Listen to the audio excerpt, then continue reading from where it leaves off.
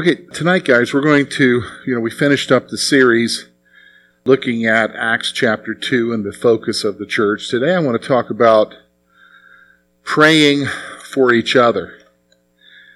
And specifically, what Paul says in Philippians chapter 1. We're going to look at verses 3 through 11.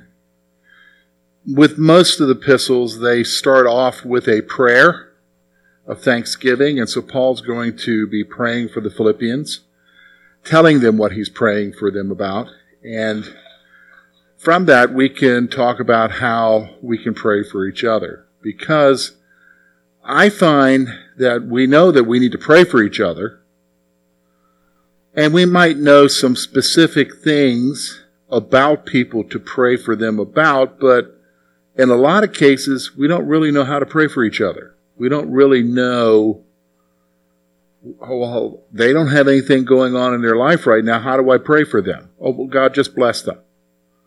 Well, that's pretty general.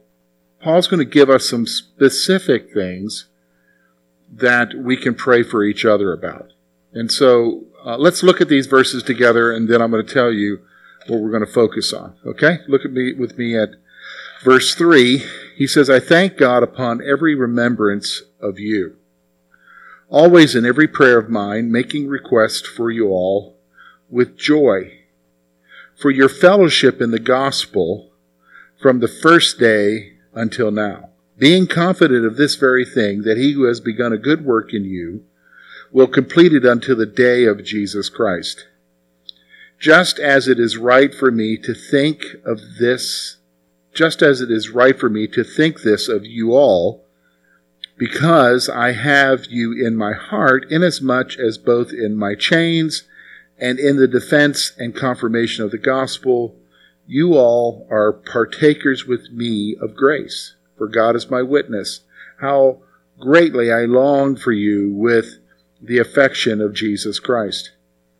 And this I pray, that your love may abound still more and more in knowledge and all discernment, that you may be able to approve the things which are excellent, that you may be sincere and without offense till the day of Christ, being filled with the fruits of righteousness, which are by Christ Jesus, to the glory and praise of God.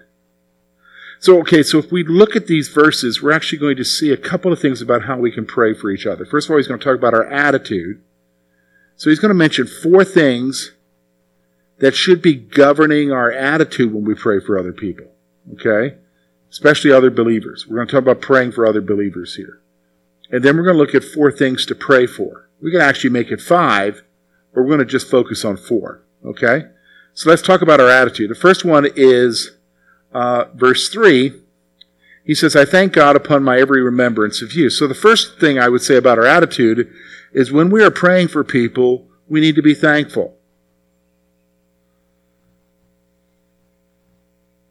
You say, well, okay, I understand that. Lord, I'm thankful for someone, but that's kind of difficult, isn't it? I mean, for some people, it would be easy to look at them and find something to be thankful about concerning them, but I think it would take some time. You need to process it. If you don't know the person well, surely you can find something to be thankful for them about. And if anything, you could say, Lord, I thank you that they're a part of our family here. You know what I'm saying? That they come here, that they are a part of the church, that they know you. But I think we need to learn to express thanks, okay? So when we're praying for people, we need to be thankful. Thankful for them. Thankful to God. He goes out a little bit step further, and so this is one that I think is very interesting, that is oftentimes we don't even talk this way, but our prayers should be marked by joy that they are saved. I think when we pray for people, even if you've got a problem with them, if they know the Lord Jesus Christ, you can have joy that they're saved. Well, I got a problem with it right now, George. Well, how can I have joy? Right now I feel anger, not joy towards them. Where's my joy come from? Well, I'm not saying be happy with them. I'm saying have joy. Joy actually will come from the Lord. I can be joyful because if they know Christ, I know that God's going to work in their heart. And God's going to mold them and bring them to where they need to be. Now, immediately I have to recognize that what I'm angry about with them, I may not necessarily be right. Did you understand? I need the Lord to show me that. But at least I can be joyful that as a brother and sister in Christ, when I pray for them, I can be thankful that they know Jesus as well. Who is the judge? Who is the arbitrator? Who is the reconciler? Do you understand? I can have joy because they know Jesus. So our prayers should be marked by joy. Because notice what he says there, always in every prayer of mine, making requests for you all with joy. And look what his joy is based on. For your fellowship in the gospel from the first day until now. He's thankful that they have entered into a relationship with Jesus Christ. He's thankful that they're saved. So our prayers need to be marked not just by thankfulness, but by joy. So that's an attitude that we need to have. Verse 6 goes one step further. And so when I pray for other people, I can pray with confidence. We should have a confidence that God will complete his work in their lives. Now, we've talked about this already, that we're all works in progress, right? Would everybody agree with that? Okay, God's working on us. He's dealing with us. It's not a quick thing. He's molding an oak tree. He's not planting a poplar. He's not planting a poplar which springs up quickly. That's cheap wood. He's molding an oak tree that takes years to mature. And so, even though I'm praying for somebody who maybe has some issues going on in their life, and maybe I'm upset with them or whatever, I can be thankful, I can be joyous because they know the Lord, but I can have confidence because I know, because they know Jesus, he's going to complete his work in their life. He's going to mold them into the image of Christ. Now again, that's not saying that they're going to come to you and because you are right and they're wrong. This has nothing to do with the question of you are right and they're wrong. This has to do with they're going to become who Christ wants them to be. And you need to have confidence that God is going to be working in their lives. So that brings us to the fourth point, which we see in verses 7 to 8. So here, he talks about, in verse 7, he thinks about them often because they're in his heart. Verse 8, he says, "For God is my witness how I greatly long for you all with the affection of Christ." So this is the final point, and I think this is the one that we're probably going to struggle with. We should pray because we truly love them. We should pray because we truly love them. Well, I don't know if I can say that because of so-and-so. No. If you say you hate your brother, the truth is not in you, John says. If you are a believer in Jesus Christ, even though you've got something going on, you can still express love out of your life towards them. And I think we understand that because all of us are a part of families. And do family members, extended family members, cousins and stuff, do they do things that irritate us? Do they do things that offend us? Do they hurt us? But even in spite of that, we can still what? Love them, right? We can still love them. Now that's not condoning what they've done. That's not saying that they're okay. I'm forgiving them. You need to forgive them, but forgiveness isn't forgetting or absolving them of their issue. Forgiveness is placing them in the hands of God and freeing yourself from that burden. Loving them is something that you can do, even in spite of who they are. And so we should truly pray. We should pray because we truly love them. You understand? We truly love them. So you see those four attitudes. We see, thankfulness. We see joy. We see confidence in what God has done. And we see love. Now, all right. So let me just go ahead and point out those 4 things here and make a statement. Okay, so here's my statement. Thankfulness, joy, confidence, love. In and of your own strength, you're not going to be able to do it.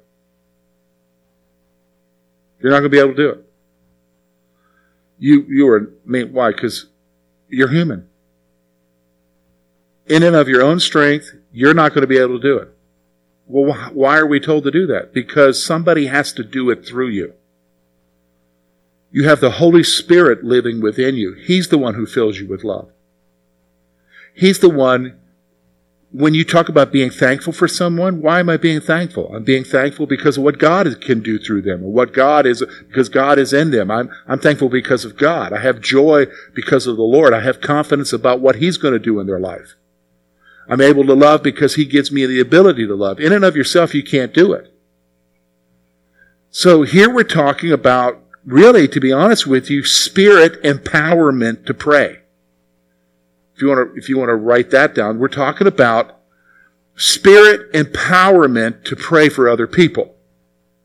Because when the Spirit empowers you to pray for others, you will be thankful for them. You will have joy because of what God's going to be doing in their life. You will have confidence because He's going to complete His task in their life, molding them into the image of Christ. And with that empowerment, you can love them. Warts and all. So you say, okay, that's the attitude then.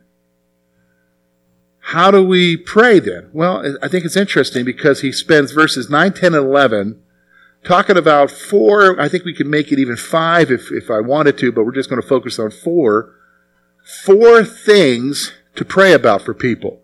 And when I go through them, you will realize, I need somebody to pray for me about these things. These are things to pray for each other about. These are things that all of us need prayer about. So as you pray for others, we should be encouraged to pray for each other, pray for you about those things. So here's what they are. First of all, I think it's interesting. He talked about the attitude of love in verse 8. We get in verse 9, and he says, we need to pray that your love, or their love, the person that you're praying for, their love continues to grow more and more.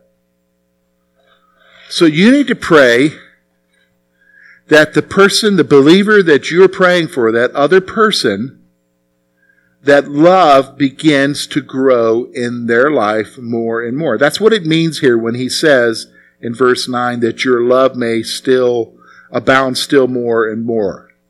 Abounding means overflowing. It's talking about that their lives overflow with love, that they grow to the point where their actions towards other people are based on love. It's because of love coming out of them. And so you need to pray for them. I would even say, as we talk about praying for other people, these are things you need to be praying for yourself. And they're all interconnected. We're going to see that here in a moment. They're all interconnected.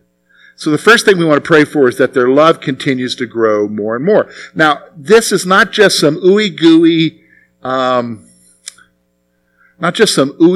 love feeling, oh, I love you, kissy, love you. Now, we're not talking about that, okay? Most people aren't even into that. It's talking about a love that comes out of something, that's expressed. Look at what it says there in verse 9. I pray that your love may abound still more and more in, this is where the love is expressed in, knowledge and all discernment. So love is going to be expressed in love in knowledge and discernment. Now, knowledge there is not a knowledge of facts, but a knowledge by experience. So we need to pray that their love is expressed in personal knowledge of Christ, but also in discernment. Do you understand what I'm saying? Because sometimes you can love without discernment. You know what I mean by that? I talk to parents all the time whose child is not doing what they should be doing. They're heading in the wrong direction, and mom or dad or grandma is enabling that child. And the reason why they're enabling them is because, and this is what they always say to me, love. Love. Well, I'm going to be honest with you. That's love without what? Discernment. That's love without discernment. Because love isn't always expressed in enablement. Love also is expressed in restriction. Let me repeat that. Love is not always expressed in enablement. Love sometimes is expressed in restriction. Another way of saying that, love is sometimes expressed in tough love. Do you know what I'm saying? It's sometimes like I'm a dad. I will tell my children, no, you can't do that because I love them. Do you understand what I'm saying? You can't go out to this party, or you can't hang out with those people. You can't do that. It's because of love that has discernment. Enablement would say, oh, well, just go ahead, be careful, don't get in trouble. You know what I'm saying? And that's not love. So he's saying that when we pray for people about love, we want them to grow in their love through, first of all, knowledge, that intimate relationship with Christ, but also in what? Discernment. I oftentimes will meet people in our church, and you can tell a lot of times their strength is their weakness. What do you mean by that? Well, I sometimes meet people some would say their spiritual gift is mercy. You ever met somebody who's very merciful? But it's also their weakness. Because the problem with continually showing mercy is that that's your first reaction, and sometimes your first reaction is not guided by discernment. Because in some situations, mercy may not be the expression of love that needs to be shown. Do you understand what I'm saying? It needs to be something more than that. So I'm going to pray, number one, that they abound in love. But then number two, I'm going to pray that this love is expressed in knowledge of Christ personally, and discernment. He goes on, the third thing now, which we could divide those into two things, but I'm just going to make one statement and I'll talk about the two here. We see it in verse 10. That you may approve the things that are excellent, that you may be sincere and without offense till the day of Christ. So here's what I would say. We need to pray that they will be discerning about how they live their lives. So that's the general statement.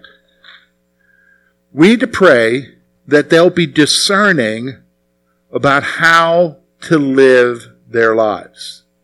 Now, when I became a believer, I was in a church setting, an independent Baptist church setting, where people would tell you, don't go there, don't do this, don't do that, do whatever. And the problem is with that, although there might be some compliance at first, that always produces rebellion. I'm just going to be honest with you. When it comes in a church setting, maybe in a family setting that's different, but in a church setting that will produce a rebellion in some way. What we should be doing is, number one, teaching what the Scripture teaches, but we need to pray that the person that I'm praying for is able to discern how to live their lives. They're able to mature enough to see, I shouldn't be doing this. I shouldn't be going here. I shouldn't be watching this. I shouldn't be doing this thing. In fact, I'll break it down to you a little bit further here. He says two things. Number one, that I may approve what is excellent. So what he's talking about there is I need to have the discernment to be able to know right from wrong. And I think we live in a culture today where I'm surprised there's a lot of Christians that don't even know what right from wrong is anymore. Do you know what I mean? They don't even know what right from wrong is. I mean, years ago we knew. Now, what do you mean I shouldn't be doing this? We need to pray that they're able to approve what is right and wrong. What is right and wrong? The other thing that I need to do is I need to pray, it says there, that they may be sincere and without offense. Basically what he's talking about there is that they would be blameless when Jesus comes back. So I'm not just going to pray that they understand between the difference between right and wrong and be able to prove what's excellent. I'm going to pray that God help them to be ready with their lives and how they live their lives for when Jesus comes back. Because we don't know when he'll come back. And he could come soon. Do you understand? He could come soon. But I want them to be ready so that they're not embarrassed. Do you know what I'm saying? Because they have to answer. So that third thing is we need to pray that they're discerning about how they live their lives. Now, the final thing we see in verse 11, being filled with the fruits of righteousness which are by Christ Jesus to the glory and praise of God. We need to pray that they will be filled with the fruits of the Spirit. That's what the fruits of righteousness are. The fruits are what God produces in their lives. And if you need to be reminded about what they are, it's Galatians chapter 5, verses 22 and 23. I can't think of a better list to pray for people about. God, help them. For the fruit of the Spirit is love, joy, peace, long-suffering, kindness, goodness, faithfulness, gentleness, self-control. Against such, there is no law. So think about that. Some of these, you're already thinking about somebody who's saying, yeah, I really need to pray that they're a little bit more patient, or a little bit more loving, or self-controlled. But for others, I just think we need to pray about all of these for everyone, that they begin to allow the Spirit to produce in their lives what they need to do. Why? Because when you see the fruits in their life, that's an evidence of what? That the Holy Spirit is filling them, that the Holy Spirit is working in their life.